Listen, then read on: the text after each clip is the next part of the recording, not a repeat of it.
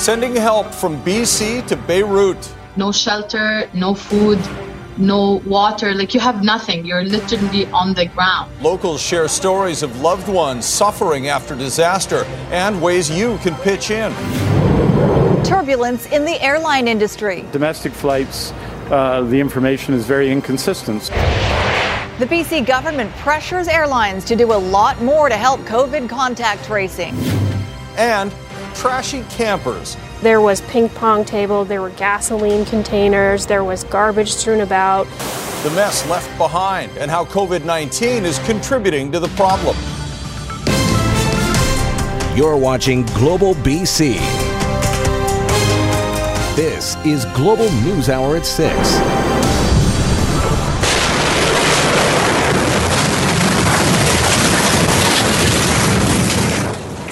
New video showing the moment of yesterday's deadly explosion in Beirut. A bystander filming the cloud of smoke where a fire had already broken out when that enormous blast erupted. Also, images of the port area before and after show the destruction, a huge crater at the site of the blast. Nearly every building sustaining significant damage or reduced to rubble entirely. Good evening. Thanks very much for joining us. Beirut is where we begin tonight with the shocking and widespread damage as rescue crews dig for survivors. There are growing calls for accountability over what's believed to be the mishandling of explosive material that accidentally detonated. More than 100 people are dead, hundreds more are missing, and tens of thousands have lost their homes. Grace Key has our top story tonight. This man was trapped for 16 hours under rubble and hooked up to an oxygen tank while workers scrambled to free his leg. The desperate search continues in the wake of Tuesday's massive blast. The death toll in Beirut now 135. Another 5,000 are injured. The explosion happened in a warehouse in the city's port area. The first blast ignited a fire. In the second, a mushroom cloud of debris and water filled the sky, sending shockwaves through shops. A church service and a photo shoot. Where seconds later, the bride is being whisked away to safety. A number of port authorities are under house arrest as an investigation begins. Officials saying 2,750 tons of ammonium nitrate, commonly used in fertilizer, was improperly stored in a warehouse for 6 years. Local media suggest a welder set it off by accident. Lebanon was already in the throes of economic collapse. Now 300,000 people are homeless and thousands are being pushed deeper into poverty. It's an economic crisis, a financial crisis, a political crisis, a health crisis, and now this horrible explosion. So there are many layers to what's happening in Lebanon that is constantly testing the ability of the Lebanese and the refugees who live in Lebanon to be resilient. International aid is arriving, and repairing the destruction is estimated at $5 billion. Grace Key, Global News. And coming up, how the local community here in BC is stepping up to help the victims in Beirut. Right now, though, let's turn to the latest COVID-19 numbers for BC. We have 47 new cases, which brings BC's total to 3,834. No new deaths today, so that number holds at 195. There is one more person in hospital than yesterday for a total now of 9. 6 of them are in ICU. That's up 2. We have 3,288 people who are considered fully recovered, leaving BC now with 351 active cases. BC is urging the federal government to tighten up airline rules after our top doctors said the public would be shocked to see how little information flight manifests provide for COVID-19 contact tracing. But as Ted Chernecki reports, the country's largest airline says it's baffled by Dr. Henry's claims. Before our departure, may we have your attention while cabin crew point out the safety features? You know how almost everyone ignores those safety announcements at the beginning of every flight? Well, now the domestic airline industry is itself being accused of not paying enough attention. to the COVID crisis. It would shock you to see what we get from the airlines when we request a flight manifest. Today, BC's Transportation Minister has written to her federal counterpart saying instead of listing the name and contact information of the person on the plane, the data often includes the name of a travel agency that booked the flight, or includes a frequent flyer number, or the name of the individual who bought the ticket but may not have flown. The airlines have been on a public relations suicide mission since the COVID-19 pandemic started. It is not only this issue, but when you look at refunds to passengers, selling middle seats and cramming people into flights, and now issues with contact tracing. In a statement, Air Canada says this about BC's complaint. Frankly, we are baffled by Dr. Henry's comments. Both Air Canada and the National Airlines Council of Canada have reached out to Dr. Bonnie Henry's office on multiple occasions to discuss any concerns she may have, and they have so far refused to get back to us. I'm happy to meet with the airlines, so I look forward. I hope to be doing so soon. But they will say to me, I'm sure, that they don't answer to me. They answer to the federal government.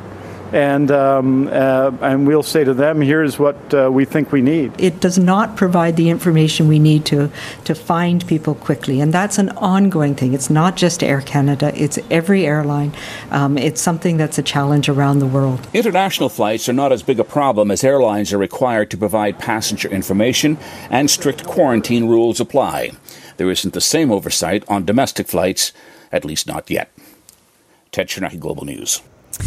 All right, let's bring in Keith Baldry for more on COVID-19 in BC. And Keith, you've been digging into some of the latest cases, and what we're finding is the demographic is indeed changing.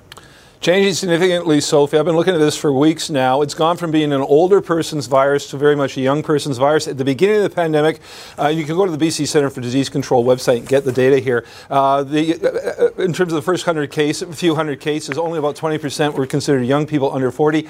That's changed dramatically. It's now 66%. Here's the numbers of the last 146 cases that were released yesterday. You can see the fastest growing age group right now is 20 to 29, with 30% of those cases, followed by 30 to 39, and then 40 to 49. Even 1 to 19 is now 14%. They were almost invisible at the beginning of the pandemic. And now over 50, which was the dominant age group at the beginning, is now the bottom age group of just less than 10%. And this is a trend that's been going on for a number of weeks now. And I think what you're seeing is a reflection of more and more activity being expressed by people, particularly young people. You've heard Dr. Henry criticize, or at least tell people, don't gather in large numbers at parties and such. And we're seeing some of the cases that are showing up now reflecting of that changing behavior. As I say, this is now becoming a younger person's virus. So if you think you're 22 years old and you can party, you're not immune from getting this. And I think this is going to track like this throughout the summer. All right, we'll see what happens. Thank you, Keith. Well, we now have a better idea of what the return to school in September will look like. Many BC families are still facing uncertainty when it comes to before and after school care, and how that fits in with the school cohort system that was announced. Richard Zisman reports. Ready? It's a decision Margot Tafts has struggled to make. We won't be doing before and after school care. We're concerned about the plans for school. We're concerned about keeping our families safe.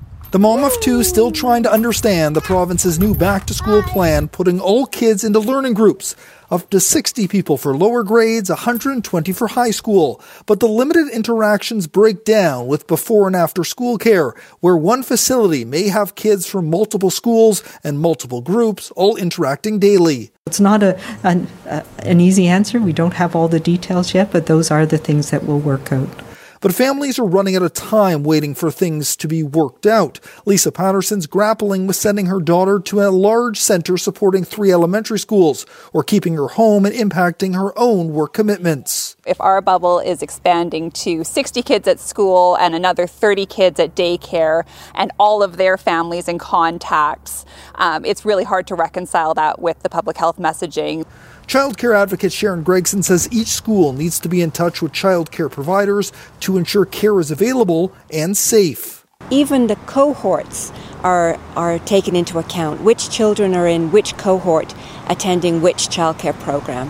With still more to come on before and after school care, the province is advising parents to cut down on other activities like dance, swimming, and music. We have lots of therapies and lots of activities that we do and opportunities for learning outside of school that we aren't getting. Taft says with September getting closer and still many questions about school, even sending her kids back to class is very much up in the air. Richard Zussman, Global News, Victoria. Well, despite the pandemic, it has been a steady summer for the Metro Vancouver housing market. Last month's residential home sales were up 22% over July of 2019 and nearly 10% above the 10-year July average. The current benchmark price of a detached home is still shockingly high at more than $1.4 million. The Real Estate Board of Vancouver says it's all the result of pent-up activity from both home buyers and sellers. Lower interest rates and limited supply means competition is also ramping up in the market. Despite encampments moving from park to park in Metro Vancouver and at least one growing tent city, the latest homeless count prior to COVID shows the numbers haven't really changed much in 3 years. Catherine Urquhart has more on one vulnerable segment of the population that is seeing an increase in homelessness. Vancouver's Strathcona Park, where hundreds of homeless people now live. Our homeless population up slightly, according to the 2020 homeless count in Metro Vancouver. This count will be really important for understanding some of the impact. It was done just before the pandemic really became an issue for everyone in this province. The count shows 3,634 people are homeless, compared to 3,605 3 years ago. But at Strathcona Park, some say the numbers don't tell the whole story. Just think how many people are dying and die every month. Do you take in consideration those numbers? Also notable, 25% of the homeless are seniors, up from 23% in 2017. We've seen this number growing over the years, and you start to understand that people will be aging within the homelessness serving system themselves. So as they age in shelters without a place to stay, you'll see that number go up. The survey took place March 3rd and 4th, with homeless advocates pointing out it's now worse due to the pandemic. We do know that more people are vulnerable and more people will be precariously housed as a result. And we also are seeing it in the growing number of encampments and the number of people who just are living on the streets. Catherine Urquhart, Global News. It was a trip to the backcountry that looked more like a trip to the dump. An abandoned beer pong table, empties and other junk left behind by a group of trashy campers. The off-roaders who found it and what they're doing about it in just over a minute. Canada inks a deal to provide doses of a COVID-19 vaccine as soon as one is available. The details coming up on the News Hour. And back on Earth, but still over the moon. Astronauts Bob and Doug recount the rocket ride that put America back in the space race.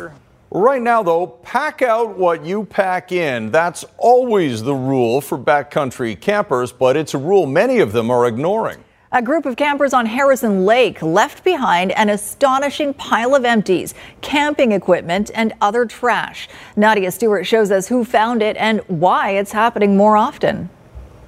It's astonishing, but not in a good way. It is a campsite mess unlike anything Dee Hudson has ever seen. It honestly looks like a frat house left on the beach. It's why she decided to go public, sharing these pictures on social media, hoping people get the message. This is not okay. This does not reflect us. We are not like this. We are better than this, and we can do better. Hudson was heading back from Merritt recently and decided to camp near Harrison Lake with some friends. They ended up choosing a spot near a group of backcountry partiers. The following morning, Hudson says the rowdy group was gone, but the trash they left behind. It wasn't even just garbage. It wasn't just recycling. It wasn't just food. It was tables. It was basically their whole party setup. It was tents.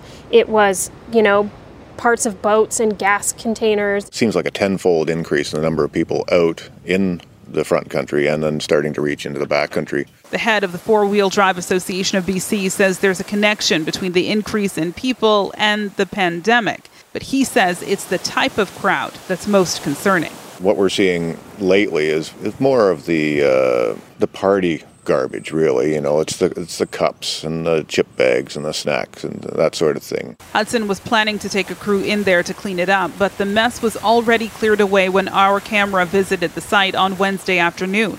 The province is aware of the incident. We're going to rely on education and goodwill. Obviously, if somebody's caught leaving a lot of trash behind, we have the ability to levy administrative penalties, and we will. For now, the message from Hudson: if you can't clean up after yourself, that, you're asking for help. So you can leave the place better than you found it. Nadia Stewart, Global News. We're learning more about that dramatic houseboat fire on Mara Lake and just how close it came to becoming a major tragedy. An extended family group of 21 people from Saskatchewan was on board when the houseboat went up in flames early Tuesday morning. That group included 13 children. The 75-foot vessel was moored on the lake shore, but the flames spread so fast those aboard had to run out in their pajamas. That's when people living and staying in nearby cabins jumped into action. When we came out of the cabin, we could just hear like kids crying, and we thought, oh my gosh, what's happening? But it was lucky they were all off the boat. They all ran out in their pajamas, and they didn't have anything. I think maybe one of them had a phone and one had a wallet, and that was it. Absolutely nothing. Due to wildfire concerns, members of the Sicamous Fire Department attended the scene by boat, pumping water on the burning houseboat and nearby land just to be sure that flames didn't spark a secondary blaze. Up next, BC banding together to help the Lebanese community. Also It's ahead. extremely important to me that our citizens do not have to decide between their health and their right to vote. Also ahead, how COVID-19 could influence the U.S. election. U.S. president's conflicting claims about mail-in votes. But first, the bizarre tragedy at a rural property in the BC interior.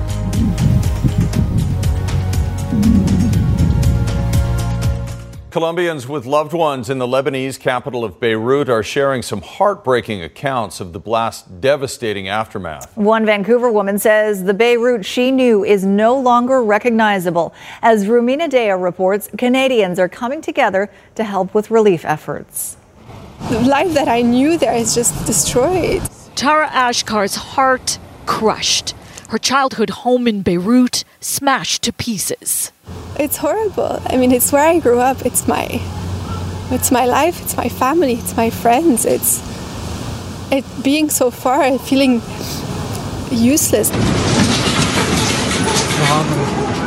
Ashkar's parents and family are alive, but Beirut will never be the same. For many Vancouverites whose loved ones are frightened, now trying to survive in this obliterated land. You wake up into a normal day and then you end up homeless. No shelter, no food, no water. You have nothing. You're literally on the ground. As international aid begins landing in Lebanon, thousands of kilometers away, Vancouver businesses are mobilizing.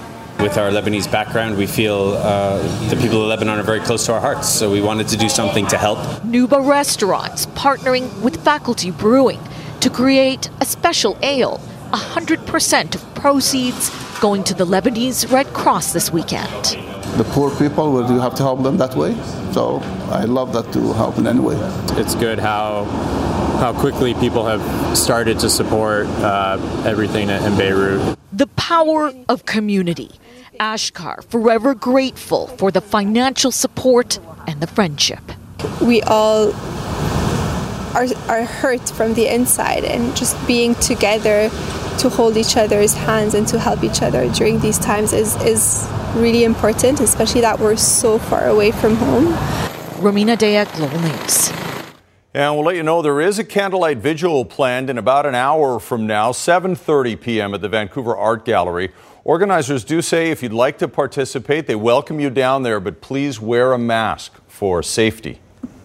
Tragedy in Tulameen. Authorities are investigating the sudden death of 2 people in the small BC interior community. A man and woman in their 30s were found dead in a shower shed on their property. Shelby Tom reveals what likely killed them.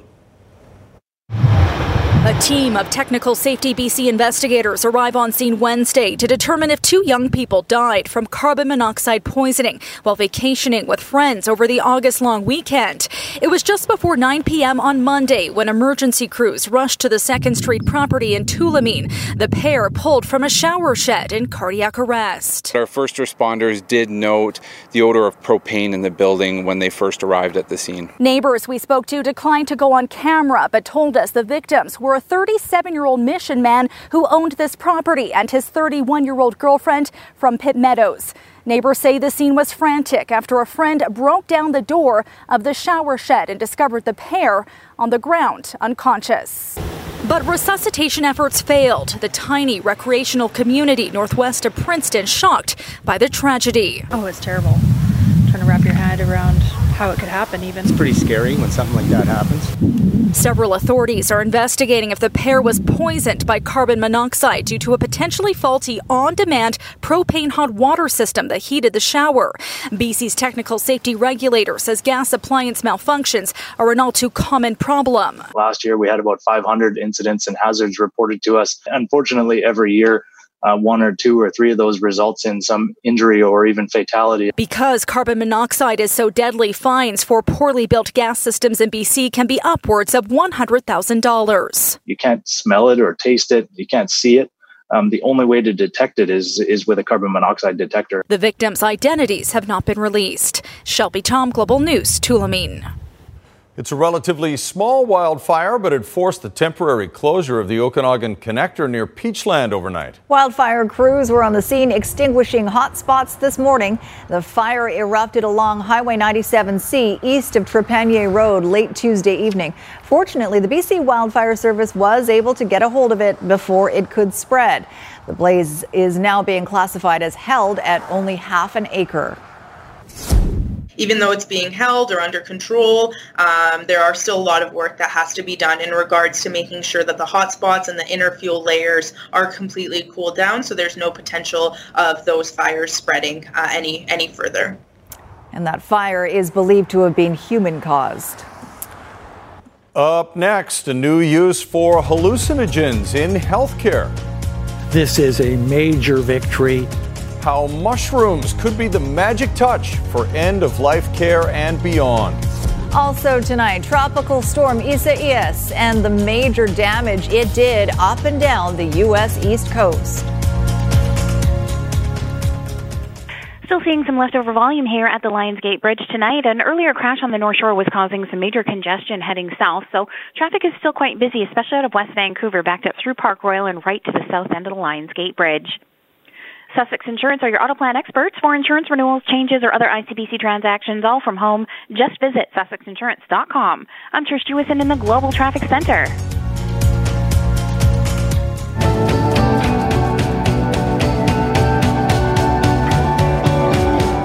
Okay. Are we...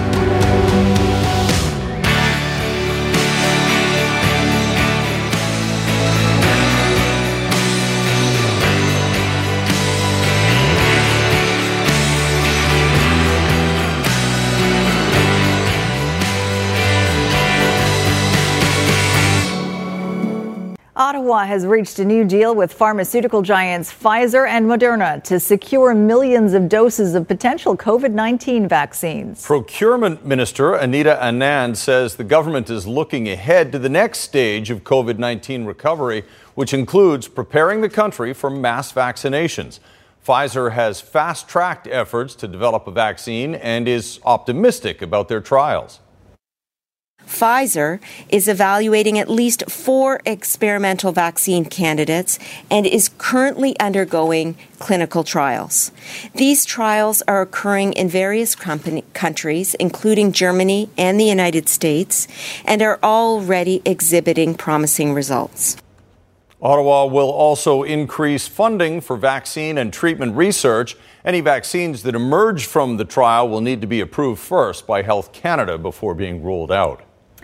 With nearly 5 million cases and a death toll approaching 160,000, America's COVID crisis shows no sign of slowing down. And that is creating some new worries as the country gears up for the November presidential election. Global's Reggie Cecchini has the latest. The case numbers continue to soar, now in the U.S. Midwest and South. These patients are some of the sickest we've ever seen. South Carolina's death toll up by 86%. Mississippi's case count nearly the highest per capita in the country, leading to a new mask mandate.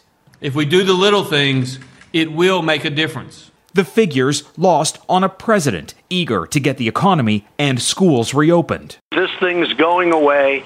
It will go away like things go away. There are signs of improvement, but they come with a caveat. Florida's case count increased by only 5,000 on Wednesday, but a tropical storm closed testing sites last week.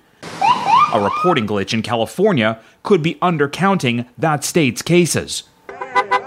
All of this playing into worries about safety for the upcoming election. Many states are pushing for mail-in ballots. It is extremely important to me that our citizens do not have to decide between their health and their right to vote. President Trump is suing Nevada to stop it, while letting Florida go forward. Florida has been working on this for years, and they have a very good system. Trump claims fraud will run rampant. Experts disagree, with thousands of U.S. counties and even more styles of ballots. It's easier to go convince people to vote for your candidate than it is to try to manufacture a fake election. There are also concerns the U.S. Postal Service isn't equipped for universal voting by mail. Congress is now looking for billions of dollars to ensure its success. Americans have voted by mail since the Civil War, undercutting the argument for widespread fraud. But with the election less than 3 months away, experts say there's only a matter of weeks left to get a plan in motion. Reggie Cicchini, Global News, Washington. In Health Matters tonight, a Canadian first. 4 people facing terminal diagnoses are granted permission by Health Canada to undergo magic mushroom therapy. Psilocybin is the hallucinogen in the mushrooms that a growing body of research shows can be immensely helpful for those facing their own mortality and otherwise untreatable depression. Brad McLeod reports. I am a father of 2 amazing children, and I have stage 4 colon cancer. Thomas Hartle will be the first person outside of a clinical trial to take a legal trip on magic mushrooms. There isn't any pill that they can give me that can say that everything will definitely be okay after you die. The psychoactive ingredient in the mushrooms, psilocybin, has been illegal for decades, but Health Canada just handed out 4 exemptions to people facing terminal diagnoses. I am absolutely elated. Dr. Bruce Tobin has been advocating for these exemptions for 7 years, saying he has refrained from illegally treating people until now. Flying to Saskatoon to treat our first patient Wednesday of next week. We brought you Lori Brooks' story back in June. After several months, she just received her exemption, but took her trip over a year ago. It allowed me to not worry about what is coming tomorrow or the next day or the day after that. I don't think that they would have given these approvals unless there was a substantial scientific evidence that treatment with psilocybin is indeed safe and effective. In a statement, Health Canada cautioning these exemptions do not change the fact that the sale and possession of magic mushrooms remain illegal in Canada, and that there are risks of increased heart rate, blood pressure, flashbacks, and bad trips that may lead to risk-taking behavior, traumatic injuries, and even death. I think the first thing I said when I came out of it was that was amazing, but I never want to do it again. Tobin says he hopes future exemptions will be issued quicker. Health Canada not committing to that, just saying they'll review each request for an exemption on a case-by-case basis. Brad McLeod, Global News. Up ahead, Bob and Doug back home. Pretty funny to hear that you have astronauts calling whoever we can call. The prank calls they made after splashdown that had a practical purpose, too. And coming up in sports, a gut check for the Canucks, who won when they had to. Busy at the BC Ferries. We'll start with Tsawwassen to Swartz Bay. The 7 p.m. sailing is just over half full, and this just in, no vehicle space left for today from Tsawwassen to Southern Gulf Islands. The 7:10 is sold out, and Tsawwassen to Dew Point 8:15 sailing, that's just over 3/4 full. The Big Spin $5 scratch ticket is here, and you could spin the big wheel for a chance to win $500,000. Available at your lottery retailer. I'm Trish Jewison in the Global Traffic Center. You're watching Global News Hour at 6. With TikTok under fire as U.S. President Donald Trump threatens to ban the Chinese-owned video app, Instagram is revealing its answer to the popular platform. The lowdown on Reels, right after Christy's forecast. Let's check in with Christy right now. Oh, just before we get there, a look at the fallout from Hurricane Isaias first, which transitioned from tropical storm to hurricane and back as it slammed into the Carolinas. And steamrolled its way up the East Coast. Tonight, the Northeast is rushing to restore power after one of the largest outages since Superstorm Sandy 8 years ago. I'm still in shock. Tropical storm Isaias roared through here, knocking out electricity to about 3 million people. A tornado ravaged this neighborhood in New Jersey. It was so scary. It was so loud, and I knew that it was coming. So I got under the desk in the office. Today, a horrible discovery in Pennsylvania. The body of 5-year-old Eliza Hilal, who had autism. Her parents say she wandered out of her home at the height of the storm. For some, the damage couldn't have come at a worse time. Powerless in a pandemic. These are unsettled times. It's incredible that we're suffering through a 100-year pandemic, and now at the same time, we just got hit with probably the third worst electric storm we've had. Today, the governors of Connecticut and New York declared a state of emergency, but Isaias devastated communities up and down the East Coast. From ferocious flooding in Philadelphia to a deadly tornado in Delaware. There's a lot going on. We were very anxious. Stephen Hoder and his wife Kathy are now relying on a generator in Plantsville, Connecticut, a matter of life or death for their daughter, who has an autoimmune disease. It's vital for her to have the electricity, so because we have a machine that helps to clear her airway, and if we can't run the machine, she wouldn't be able to breathe. So many families here are preparing for another night without power. Authorities say it could be days before it's restored. Amazing. All right, let's check in with meteorologist Christy Gordon for a look at our own forecast. A little bit of a change, but nothing like Isaias. No, that's right. I mean, Isaias did hit Canada as well. For parts of Quebec, saw 90 millimeters of rain in just a few hours, whereas we're on the other end of things. Yes, it was another gorgeous day. In my opinion, the perfect summer day. 26 degrees in Metro Vancouver, and the feels like was just a touch more.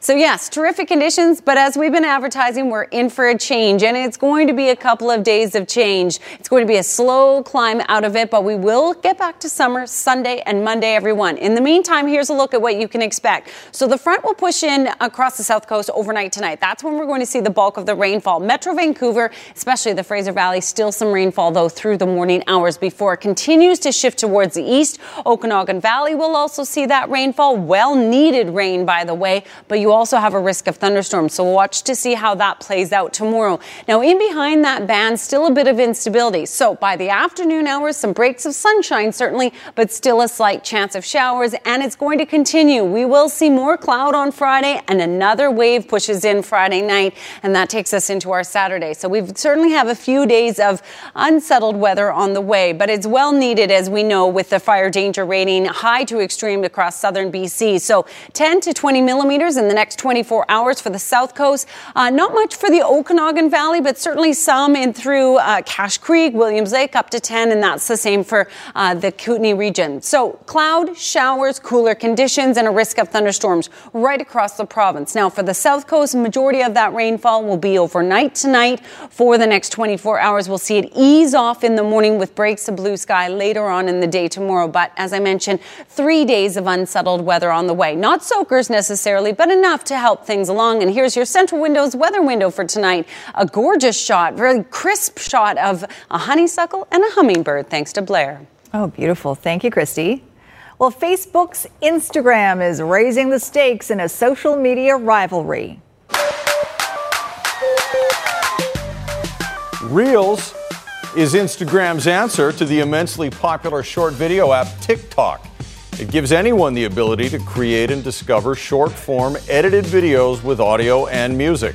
The Reels option will be available in the Instagram app. The company has been testing it since November in Brazil and in France, Germany, and India since earlier this summer. For Reels? Faux Reels. I don't even understand TikTok yet. So. I won't get Reels, that's for sure. That's right. All right, what's really going on in sports? Let's find out. Big win for the Canucks last night, at least. Oh, it was. It was necessary, obviously, in a best of 5. You don't want to go down 0-2. But there is bad news along with the good news for the Canucks in the wake of their win last night. Michael Ferland has left Edmonton. He's coming back to Vancouver because of an undisclosed medical issue. When it comes to Ferland, maybe it's another concussion issue. Also coming up, Home Sweet Home, the bumpy ride back from the space station and how the Crew Dragon lived up to its name.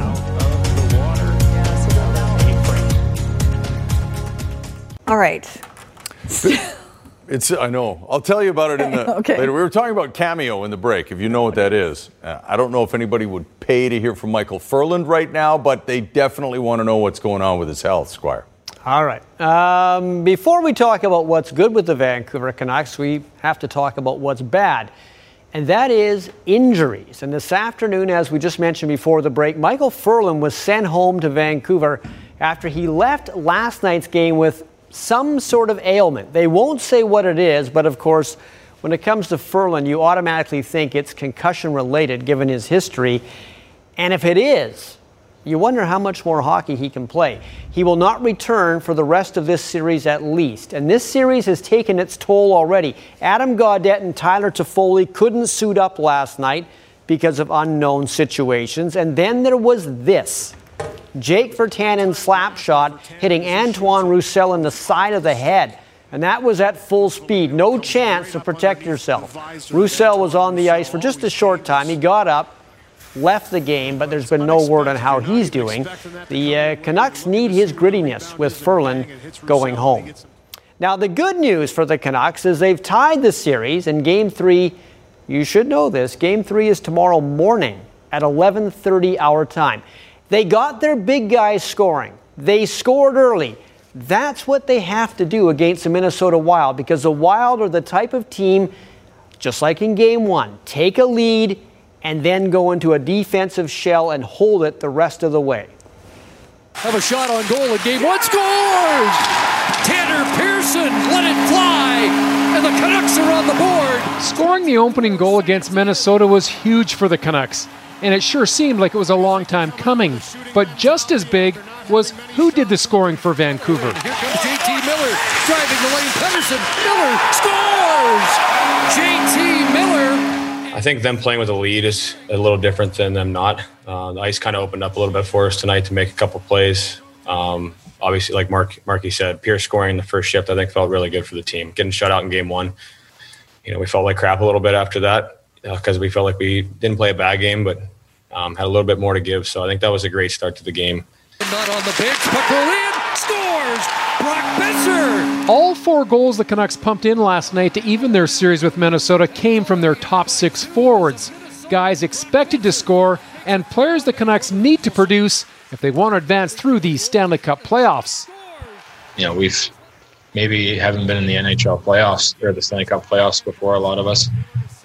But just from past experience, that if you don't have a great night, you gotta elevate your game to be better, and that's what makes great players who they are and why they're great. And I think if you want to be successful and you want your team to be successful, you got to elevate your game. The Canucks have yet to concede a 5-on-5 goal in this series.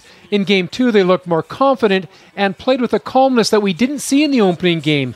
Maybe it's the Louis Eriksson factor. Aside from Bo Horvat and JT Miller, Eriksson's 20 minutes of ice time, the most by any forward that Travis Green sent over the boards in Game 2. He brings a lot of different things to the game that people don't notice. We can use him in a matchup role. I think Bo's line played a lot better last game. And whenever we seem to put Louis there, it seems to just solidify the line a little bit. All right. Predators and Coyotes. Christian Dvorak here on this Nick Hjalmarsson's shot, tipped in by Christian Dvorak.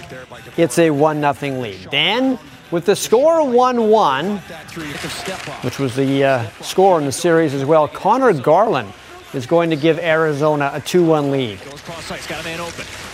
Very nice. And then Taylor Hall on the power play. And the Coyotes have the lead back in this series, 2-1. Florida trying to save itself from getting kicked out of the bubble in Toronto. They need to win.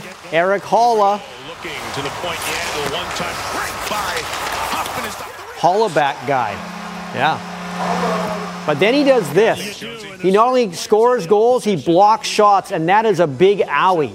But he does get a nice healing hug from Aaron Ekblad. Feel better, buddy? Thanks. And one more. Look at the passing here on the power play. Mike Hoffman finishes this off. So the Panthers win, and they stay alive, down 2-1 to the Islanders. Montreal and Pittsburgh are 3-3 right now. Here are some round-robin games. Colorado is 2-0 in the round-robin, so is Tampa Bay. PGA Championship starts tomorrow at Harding Park in San Francisco. And to paraphrase Mark Twain, the coldest winter I ever felt was a summer in San Francisco. And cold is not good for Tiger Woods' wonky back. I know that I won't have the same range of motion that I would when it's back home in Florida where it's 95 every day. That's just the way it is. We knew that coming in. And I think the weather forecast is supposed to be like this all week. Marine layer, cool, windy, and we're all going to have to deal with it. When you said cameo earlier, I really thought you guys were going to break in the Word Up. The band, yeah. But I was disappointed. I really was looking forward to that, actually. Just Google Cameo. It's disturbing. You'll know what's going on. All right, here's Andrea now, the preview of Global News at 11 tonight. Ann. Thanks, Chris. Members of the local Lebanese community will gather this evening at the Vancouver Art Gallery to remember and honor those who died in that massive explosion in Beirut. And a suspect wanted in connection with the sexual assault at Oppenheimer Park is wanted by police for allegedly breaching conditions of her release. 33-year-old Nicole Edwards was last seen on July 20th at a halfway house in Surrey. We'll have those stories and more when you join us tonight at 11 o'clock. Chris, Sophie. Sounds good. Thanks, Ann. Up next, Bob and Doug's excellent adventure to space and back. Stay with us.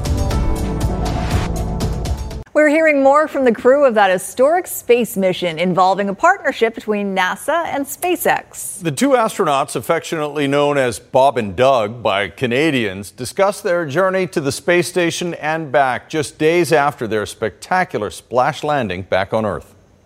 3, 2, 1. From liftoff in late May Liftoff of the Falcon 9 to the picture-perfect splashdown in the Gulf of Mexico. Welcome back to planet Earth. Astronauts Doug Hurley and Bob Behnken say at first glance their flight is proof that NASA's commercial program is mission ready.